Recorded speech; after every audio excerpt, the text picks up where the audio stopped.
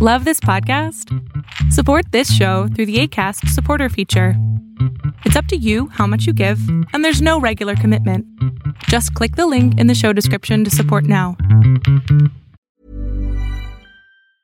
Quality sleep is essential. That's why the Sleep Number Smart Bed is designed for your ever-evolving sleep needs. Need a bed that's firmer or softer on either side? Helps you sleep at a comfortable temperature? Sleep Number Smart Beds let you individualize your comfort, so you sleep better together. J.D. Power ranks Sleep Number number 1 in customer satisfaction with mattresses purchased in-store. And now, save 50% on the Sleep Number Limited Edition Smart Bed for a limited time. For J.D. Power 2023 award information, visit jdpower.com/awards. Only at a Sleep Number store or sleepnumber.com. Many of us have those stubborn pounds that seem impossible to lose, no matter how good we eat or how hard we work out. My solution is PlushCare. PlushCare is a leading telehealth provider with doctors who are there for you day and night to partner with you in your weight loss journey. They can prescribe FDA-approved weight loss medications like Wegovy and Zepbound for those who qualify. Plus, they accept most insurance plans. To get started, visit plushcare.com/weightloss. That's plushcare.com/weightloss. Ever catch yourself eating the same flavorless dinner 3 days in a row? Dreaming of something better? Well, HelloFresh is your guilt-free dream come true, baby. It's me, Keke Palmer. Let's wake up those taste buds with hot, juicy pecan-crusted chicken or garlic butter shrimp scampi. Hello Fresh. Stop dreaming of all the delicious possibilities and dig in at HelloFresh.com. Let's get this dinner party started.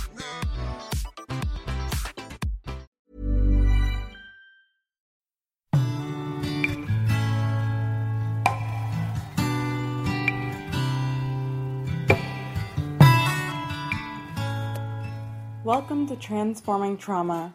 I'm Eve, and I'm a Beyond survivor. Each month, I'll be here to share my truth and give others permission to share theirs. Today, I'd like to talk to you about how we can take care of ourselves when our trauma is activated by trauma in the world. I think this topic is particularly important to me because of the recent tragedies around the world and how much I experience them in my body. I think that by and large, I learned to not be in my body, and I continue to struggle to feel how things are affecting me and really tune in to my heart and my clenched jaw and my head, just all the different areas that are affected throughout the day by different things that we're doing and not doing. So realizing that I could take better care of myself if I really am tuning in to what's happening and how I'm being affected is really important. And so I wanted to bring this topic up because I think that survivors are impacted in a different way than your average person who hopefully is also feeling affected by what's happening around them.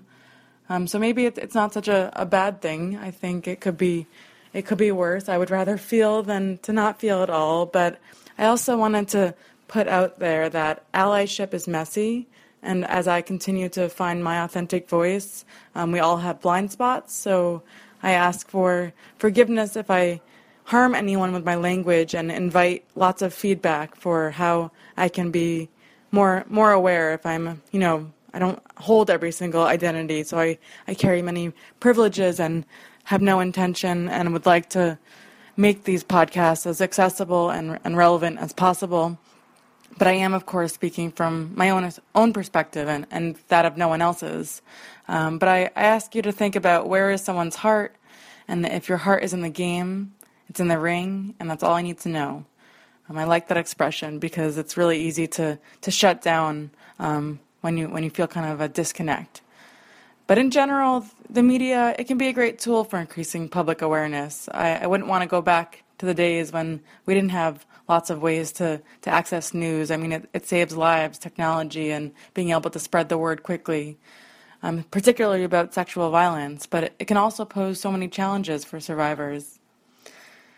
I try to honor my inner voice when it comes to taking breaks and reminding myself, I know you care, Eve, and you need to take a break. I try to have conversations with people in my life that can help me process and gain perspective and actively seek out good news. Often survivors of trauma are more sensitive and can be quickly overwhelmed, so we need to find some good strategies. We see sexual violence in the movies, TV, the news, social media.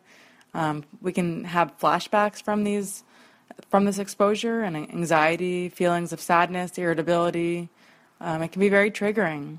So there are ways to help limit exposure to media, and I have some tips to how someone else can support the ones that they love who might be triggered by events happening.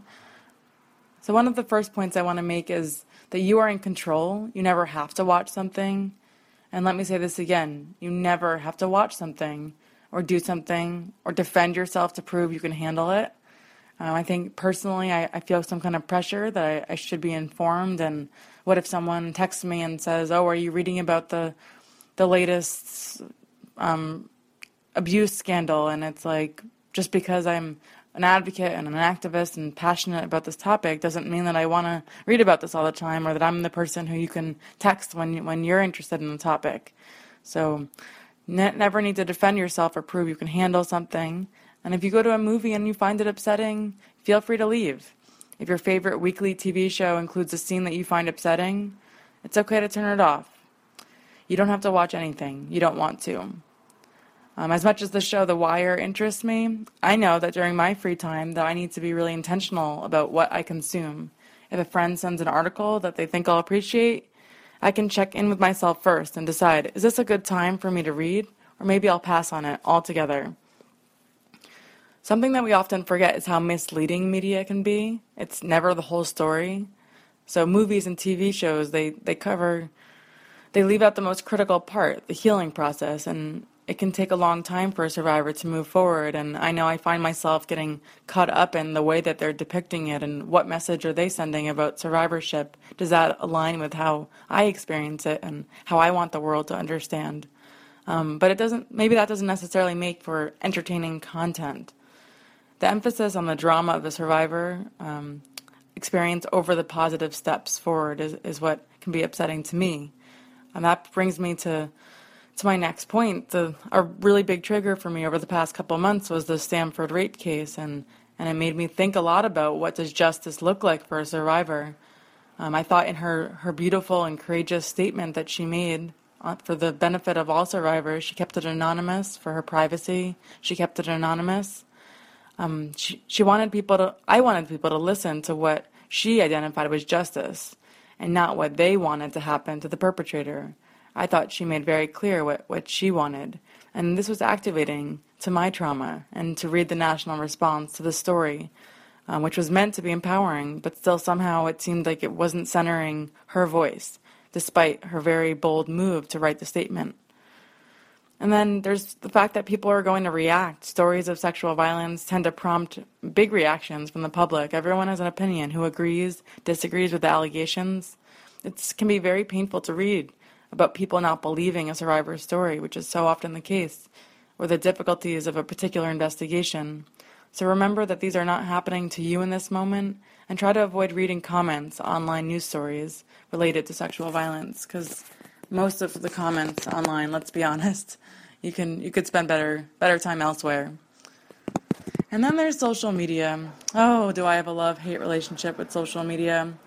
Right now I'm actually on a hiatus. I went on a 7-day silent Vipassana meditation retreat and realized that it is not serving me right now. I think it can be a tool for amazing work and healing too. The amount of support you can get from Beyond Survivors and elsewhere is invaluable.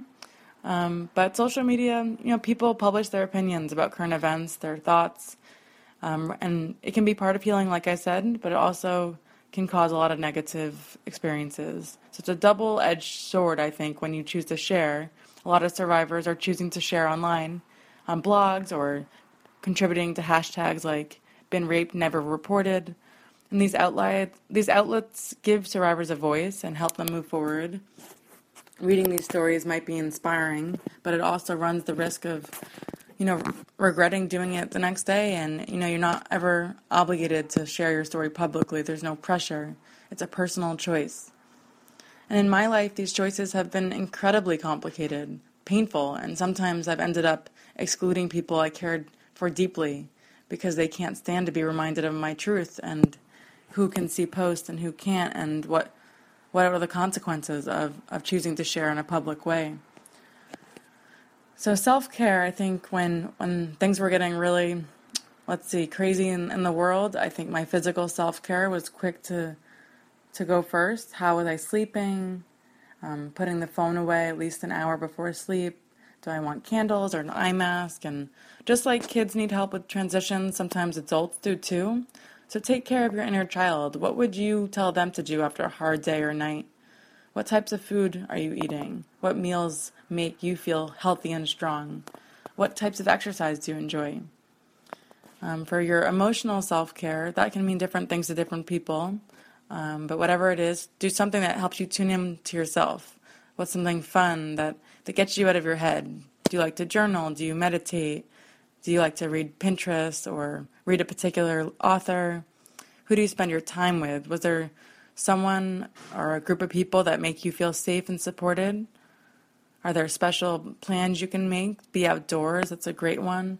I find that's what helps me to tune into my senses and ground me the most, is to go for a walk or go on a hike in the woods. So thank you so much for listening today. I'll be back next month to talk with you about the power of survivor support groups. In the meantime, I hope you'll subscribe to the Beyond Surviving podcast and visit www.rachelgrantcoaching.com to check out more resources. Have a good one. Thanks so much for listening.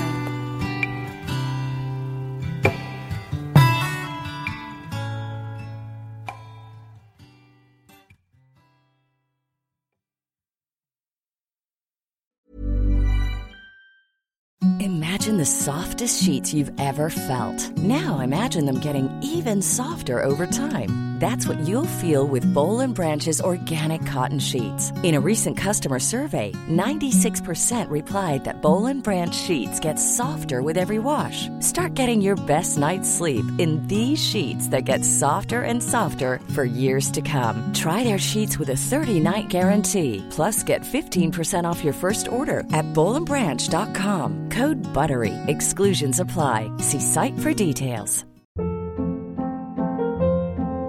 Hold up. What was that? Boring. No flavor. That was as bad as those leftovers you ate all week. Keke Palmer here, and it's time to say hello to something fresh and guilt-free. Hello Fresh. Jazz up dinner with pecan-crusted chicken or garlic butter shrimp scampi. Now that's music to my mouth. Hello Fresh. Let's get this dinner party started. Discover all the delicious possibilities at HelloFresh.com.